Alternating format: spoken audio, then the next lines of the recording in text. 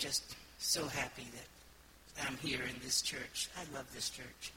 I love the people, and I love our pastor because he really does care for us. You know, he had been on this trip to Ecuador, and I knew he was tired and he was busy. And do you know, he took the time to text me happy birthday? And I'm like, who does that? And then, speaking of birthdays, I just want to take time to honor somebody who, without this person's prayers, I wouldn't be standing up here. And that's my mom. She's here with us tonight, and today is her 94th birthday. And she gave up her birthday celebration to come here tonight, so we're going to celebrate tomorrow. Thank you, Mother. On Saturday, November 5th, I sat in the emergency room at Baptist with my husband, waiting for test results, and I heard the Lord say, mid-course correction. And later on, I asked Larry, I said, what's a mid-course correction? He said, I think it's a term from NASA. So I went home and I looked it up later, and it said, it's a navigational correction made in the course of a ship, airplane, rocket, or space vehicle at a point somewhere between the beginning and end of the journey. Mid-course corrections are made when if the vehicle continues on its present path, trouble, danger, or destruction lie ahead. And I believe that's the word the Lord wants me to bring to you tonight. You know, when I first was asked to speak, I sat down and I had this word, and I sat down and I got all my historical references together, and I looked up the scripture. You know, I had 3 Bibles, 2 concordances, and I sat down and I started to write, and it just wasn't flowing. But I kept on writing anyhow because I knew I had to bring this word. But, you know, it was like walking in mud. Did that ever happen to anybody? You tried to write it out, and it just isn't happening. So I said, Lord, you gave me this word. Why isn't it flowing? You know, I like to get prepared ahead of time. I've known for 3 weeks that I've had to do this, so I wanted to be prepared a week ahead of time and have it all down pat. And as I sat there asking the Holy Spirit what to do, I felt compelled to reread my devotional. And my devotional for November 20th said this: I am pleased with you, my child. Allow yourself to become fully aware of my pleasure shining upon you. You don't have to perform well to receive my love. In fact, a performance focus will pull you away from me towards some sort of Phariseeism. This can be a subtle form of idolatry, worshiping your own good works. It can also be a source of deep discouragement when your works don't measure up to your expectation. And I couldn't get that out of my head. You know, that God was pleased with me, and it wasn't based on my works. I mean, I knew this on an intellectual basis, but, you know, it just hadn't gotten into my soul. And I thought about why this sermon wasn't flowing, you know. Wasn't I doing what God told me to do? And then I thought, well, maybe there's something else at play here. Could it be that my concern about my performance was getting in the way? Who was I trying to impress or please? My audience? Or God? And then God brought to my remembrance a very painful incident that occurred when I was just a young teen. I might not have been quite a teen. I might have been about 12. My father was president of the General Baptist State Convention of New Jersey, and he was addressing this large body of ministers and church leaders from all over New Jersey. And it was suggested that I sing. And I'd never sung in public before, so there was much rehearsing to be done. And I think I must have rehearsed about a month, and I had that song down pat. Finally, the big day came, and I stood in the wings of this huge stage, and I heard myself being introduced. And when I walked out and looked at that huge audience, I was terrified. I heard them play the introduction to my song, but I felt like I couldn't move. My tongue was stuck to the roof of my mouth. My throat was clenching. I felt sick to my stomach. All I wanted to do was run. They gave me the introduction again, And I finally croaked out the notes, but it was terrible. It was really bad. And I was prepared technically, but I was not prepared emotionally for that experience. And even now, talking about it 60 years later, I can remember the shame and the embarrassment. And even though my dad tried not to show it, I know he was embarrassed too. And at that point, I determined that I would never sing or speak in public again. And God laughed. But I meant that. And suddenly I realized as I'm trying to put together this well-crafted, well-researched message, I was being affected by that embarrassed, shamed young girl who was still struggling to be perfect. That's why the words wouldn't flow. I want to take a bit of time to talk about perfectionism. You know, there's a book called the DSM, the Diagnostic Statistical Manual, and it's used by psychiatrists and other people in the mental health field to diagnose and label personality and other mental health disorders. And the DSM says that perfectionism is a personality disorder driven by the need to be accepted and cared for. People affected by this disorder try to live up to an internal idea motivated by fear as to how they are perceived by others. Perfectionism correlates with depression, anxiety, eating disorders, obsessive-compulsive disorder, better known as OCD, and other mental health problems, including suicide. There's also a rigidity about the way perfectionists do things. They find it very difficult to delegate authority unless someone does it exactly the way the perfectionist wants it done. You remember Frank Sinatra's song, I Did It My Way? That's the perfectionist anthem. And, you know, and as I thought about that, he did it his way. Where is he now? I think most of us struggle with some mild form of perfectionism, but our God has given us the prescription to deal with it. Isaiah 53:6, we have to recognize that we all, like sheep, have gone astray. Every one of us has turned to his own way. Psalm 18:30, recognize that only God is perfect. As for God, his way is perfect and his law flawless. Psalm 18:32, it is God that arms you with strength and makes your way perfect. Isaiah 26:3, and God will keep you in perfect peace if your mind is fixed on him because you trust in him. So that's it for perfectionism. That was just a little aside. Now, back to why the words wouldn't flow. As I stood in my kitchen putting my finishing touches on the Thanksgiving meal, the Holy Spirit said, start over. And I immediately thought, start over? You mean I wasted all this time working on this thing, all this time? You gave me this word. How come I can't just use it the way it is? Didn't you give me the word? He said, yes, I did. This is your mid-course correction. So I started over, not having a well-laid-out plan about how to present this word. And I began to write as the Spirit directed me. You know, when God gives you a word, sometimes you think, of course, that makes sense. Or, I understand, Lord. But we often don't know what God means when he gives us the word or even what the word relates to. I knew he'd given me this word this night, but I didn't know he was going to demonstrate what it was while I was in the process of preparing it. Mid-course corrections can be difficult because they don't go along with our intended course of action. All of us have experienced a mid-course correction in our lives, or we wouldn't be sitting here. Our first mid-course correction came probably when we accepted Jesus Christ as our Savior. Sometimes when we hear the word correction, the first thing we think about is punishment or rebuke.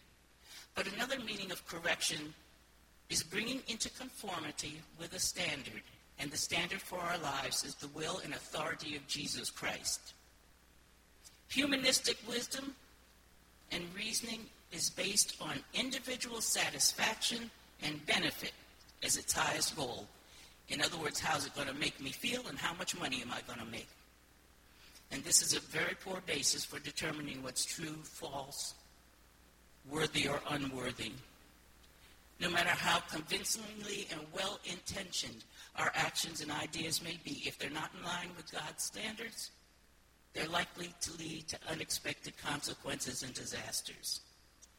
Doing things our own way is the definition of sin and will lead to spiritual death. Romans 12:1, I appeal to you, therefore, brothers, by the mercies of God, to present your bodies as a living sacrifice, holy and acceptable to God, which is your reasonable or your spiritual worship. Our spiritual worship is to give ourselves up, to do it God's way, not our way. And it's not necessarily a sacrifice to worship in church here where we've all gathered together just for that purpose. But real, true spiritual worship is taking it to the street. It's how we live in front of other people. Our lives should be a testament that glorify and exalt God. And that's not an easy thing to do. You know, I think as humans, our flesh wants self-control rather than spirit control. Spirit control led Jesus into the wilderness. Spirit control led him to the cross. And I don't know about you, but my first reaction to anything that's going to cause me pain, discomfort, inconvenience, or embarrassment is to try to work up my own solution for getting out of it. In 1991, I made a vow to the Lord. Larry and I were living in California looking for our first home. We found the house we wanted, but it was out of our price range. And I made a vow.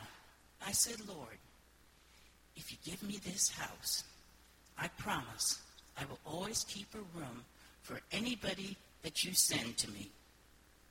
The Lord gave us the house. First person he sent was 2 months later when my grandmother came to visit for Christmas, and she had a stroke. And she ended up staying with us until she went home to be with the Lord. And that wasn't the problem. It was like, Lord, that's a blessing. Everything didn't go smoothly because, we were raising teenagers at the time, and I was working, Larry was working. But it was a blessing to take care of my grandmother, and it's like, I can do this, Lord. I can keep this vow.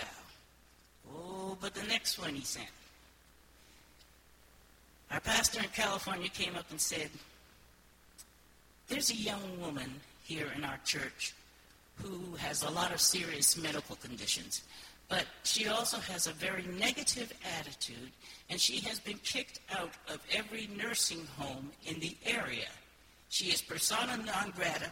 Nobody will take her. Do you think she could stay with you?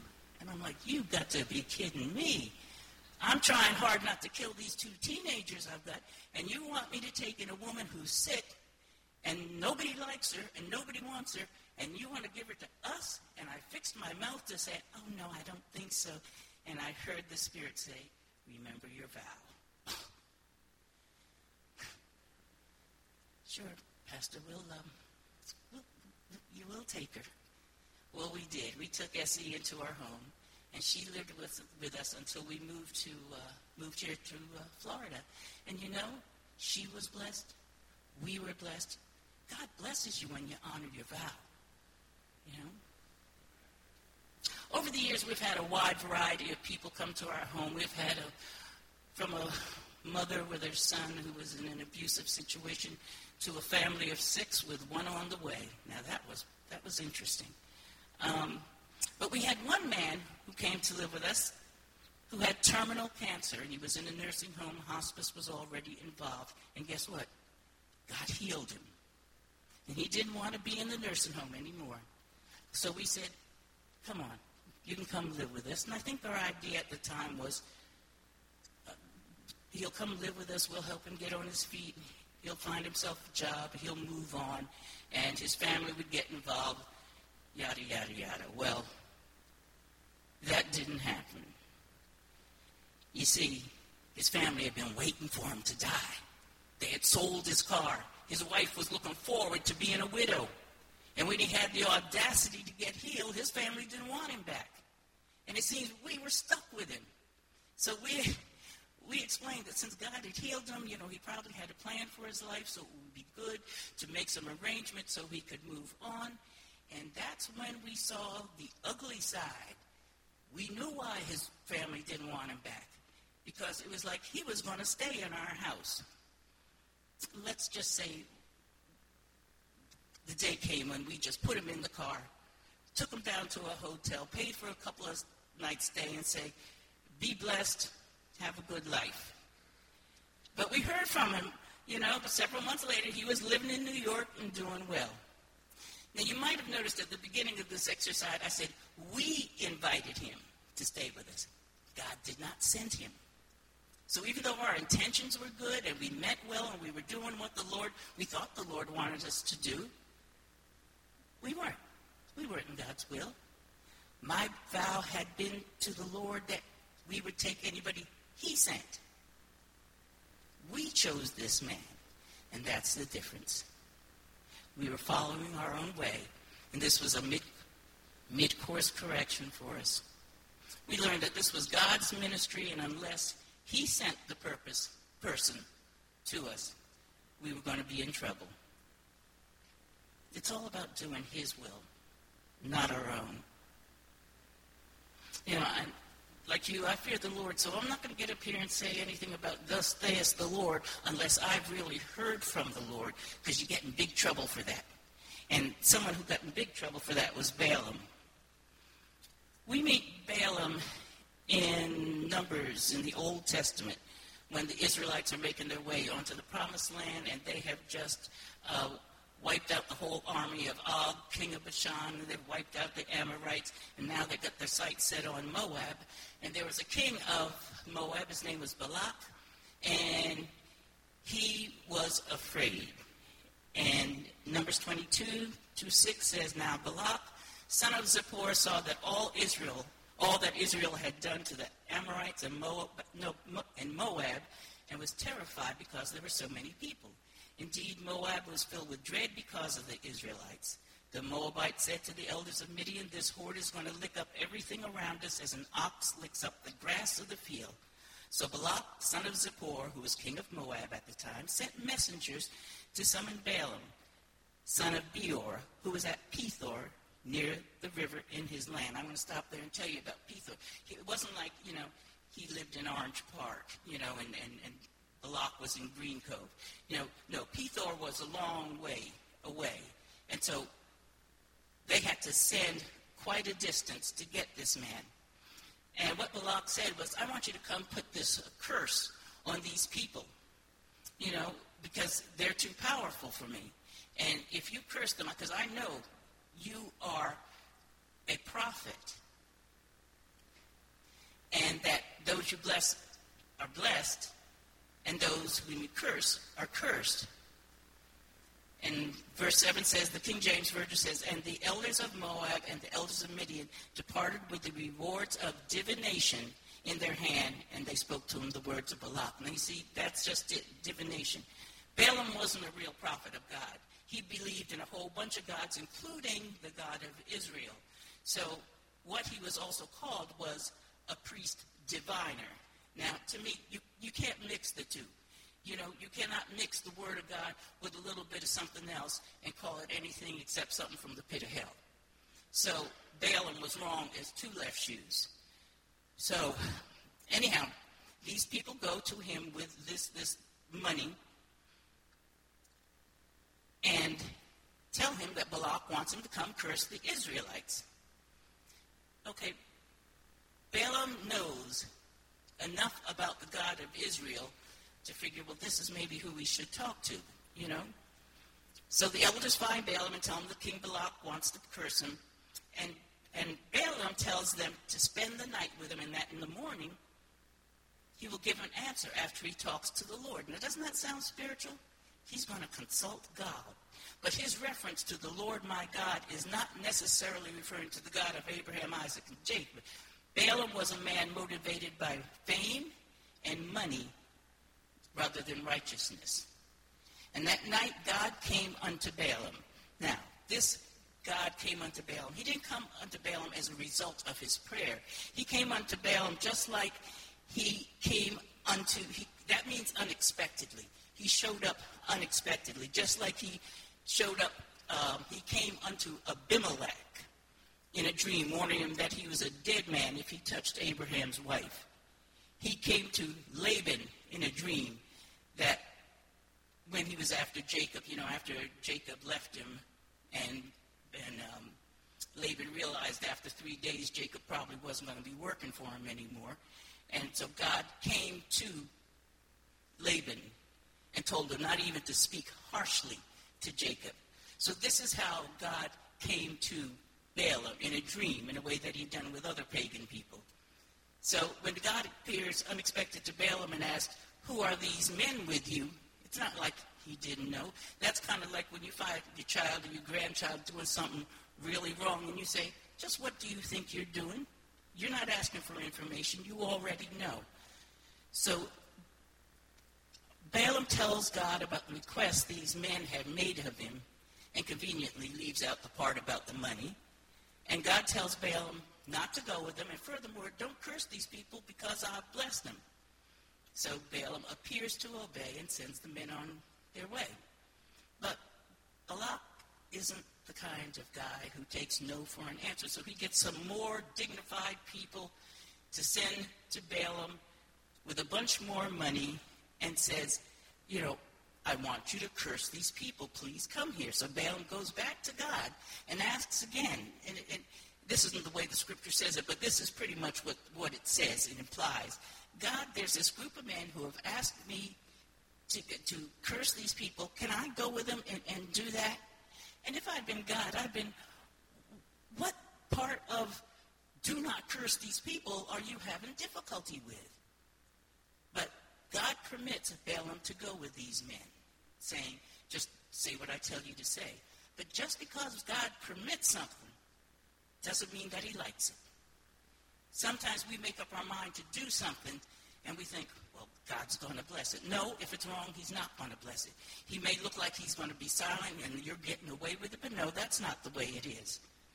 So we find out that God is very angry. So this is where Balaam's mid-course correction comes in. I just want to read you a little bit about this. This is in Numbers 22, verse 22. But God's anger was kindled because Balaam went. And the angel of the Lord took his stand in the way as his adversary. Now Balaam was riding on a donkey, and his 2 servants were with him. And the donkey saw the angel of the Lord standing in the road with a drawn sword in his hand. And the donkey turned aside out of the road and went to the field. And Balaam struck the donkey and turned her onto the road. Then the angel of the Lord stood in a narrow path between the vineyards with a wall on either side. And when the donkey saw the angel of the Lord, she pushed against the wall and pressed Balaam's foot against the wall. So he struck her again. Now, wait a minute. Balaam is supposed to be this superstar diviner. But the donkey saw the angel and Balaam couldn't? Obviously, the donkey was a better diviner. And the other thing is, can you imagine how this must have looked? These men that Balaam was going back to King Balak with, this is a whole procession of dignified men, and then there's the servants and stuff like that. And all of a sudden, Balaam's donkey starts acting up, and he has to beat it. He probably looked around and asked him, what's he doing? Then it happens the second time, and Balaam gets hurt. And sometimes, like when you fall down or something like that, the first thing you do is look around and see who saw you. You slip on the ice or something, you look, Well, that's kind of how Balaam was, and he was getting embarrassed. Then the word says, then the angel of the Lord went ahead and stood in a narrow place where there was no way to turn, either to the right or the left. When the donkey saw the angel of the Lord, she lay down under Balaam. And Balaam's anger was kindled, and he struck the donkey with his staff. Then the Lord opened the mouth of the donkey, and she said to Balaam, what have I done to you that you have struck me 3 times? Now that would have caught my attention right there. The donkey that I'm riding on is talking to me. And Balaam said to the donkey, because you have made a fool of me. He's arguing with a donkey. Can you imagine? I don't know whether the people with him could hear this, but can you imagine him standing there going like this and all this? They'll probably think this guy has lost his mind. Balaam says, I wish I had a sword in my hand, for then I would kill you. And the donkey said to Balaam, am I not your donkey on which you have ridden all your life long to this day? Is it my habit to treat you this way? And he said, no. Then the Lord opened the eyes of Balaam, and he saw the angel of the Lord standing in the way with his sword drawn in his hand. And then skip down to verse 11. The angel says to Balaam, the donkey saw me and turned aside before me these 3 times. If she had not turned aside from me, surely just now I would have killed you and let her live. He would have killed the, quote, prophet and let the donkey live. You know, that's how we are sometimes when we don't listen to what the Lord is saying to us, when we don't heed those mid-course corrections. I remember when God gave me a mid-course correction and I didn't recognize it. It was, he gave me a word, woke me up in the middle of the night and said, gormless. Anybody here know what gormless means? Nah, I didn't think so, neither did I. I got up, went to the dictionary, and found out it's an old English word for incredibly stupid. Now, that should have got my attention. The Lord used Old English to tell me what I was doing was incredibly stupid. Did I listen? Not at the time, but that's another whole story. Okay, let's look at another person who did heed God's mid-course correction, and that's Paul. When we first met him, his name is Saul. And I'm not going to go through all this history that I've got here because you already know it. I want to skip down to Acts 9:1-2, where it says, meanwhile, Saul was breathing out murderous threats against the Lord's disciple. He went to the high priest, asked him for letters to the synagogues in Damascus, so that if he found any of them there who were in the way, whether men or women, he would take them as prisoners to Jerusalem. And we know that it was on the way to Damascus that God gave Saul one of the most spectacular mid-course corrections in history, one that has resonated through the ages and will continue to do so till Jesus comes. And it begins with the word, Saul, Saul, why persecutest thou me? We know the rest of the story. Saul's name was changed to Paul. Scales from his eyes, and he saw Jesus Christ, the Son of the God he thought he had been serving. He wrote the majority of what we know as the New Testament, and innumerable people were saved in his day and continue to be saved because he heeded God's mid-course correction. And now, by the mercy of God, I believe America is receiving a mid-course correction. I'll be honest with you. I didn't so much vote for Donald Trump as I voted against Hillary, because I can't see in any alternate universe where I would have voted for Hillary as dog catcher. So, now that's the truth. But my prayer had been that that God would put in place the person that he deemed best for our country. I believe what Psalm 75, 6, 7 says, for promotion cometh neither from the east, nor the west, nor the south, but God is the judge, and he putteth down one and setteth up another. And I believe that God has raised Donald Trump for such a time as this. And my prayer is that Donald Trump will be the pencil in God's hands as he writes his will upon our nation. I pray that Donald Trump will no longer operate in his own strength, that he will be humble before God and seek direction for every decision he makes. My prayer is that he will be compassed about by godly men and women of God who will give him wise counsel. I pray that we will see the youth of America rise up and not take the streets in protest, but they will be answering the call Almighty God has placed upon their lives. I pray that we will not think it strange when we see children coming to the altar because they hear the voice of the Lord. I pray that we will see sons, daughters, grandchildren overwhelmed and delivered by the Holy Spirit, running back to the church. And there they're going to find us, the men and women of God, with arms open, with love to receive them.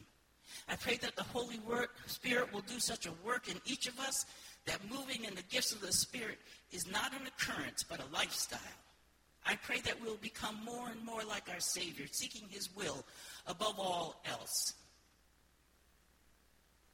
And I believe that First Assembly has been in a mid-course correction for some time, not because we were going the wrong way or anything like that, but we're in a mid-course correction because of answer to prayer. It began when we had to leave our Orange Park location.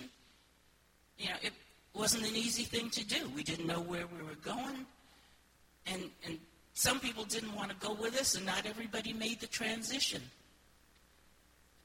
But praise God, we got a shepherd who knows and listens to the voice of God, and here we are. Our name is changed. Our location is changed. And as I said, mid-course correction can be difficult. But just because God told you what to do and is leading you doesn't mean that there's not going to be problems. God didn't promise us no problems. In fact, he told us that in this world we would have tribulation, but to be of good cheer, because he's overcome the world with all its problems, troubles, and tribulations. And this past month, I've been so aware of the presence of the Holy Spirit back in the prayer and up here at the altar. There's a time that I call after church. That's after the church has been formally dismissed. But people kind of hang around, and the Spirit of God is moving up here, and he's moving in the pews. And God is moving not just so we can feel his awesomeness and the joy and holiness that he brings with his presence. He's moving because he's changing people. God told me last year, clean houses if you're moving.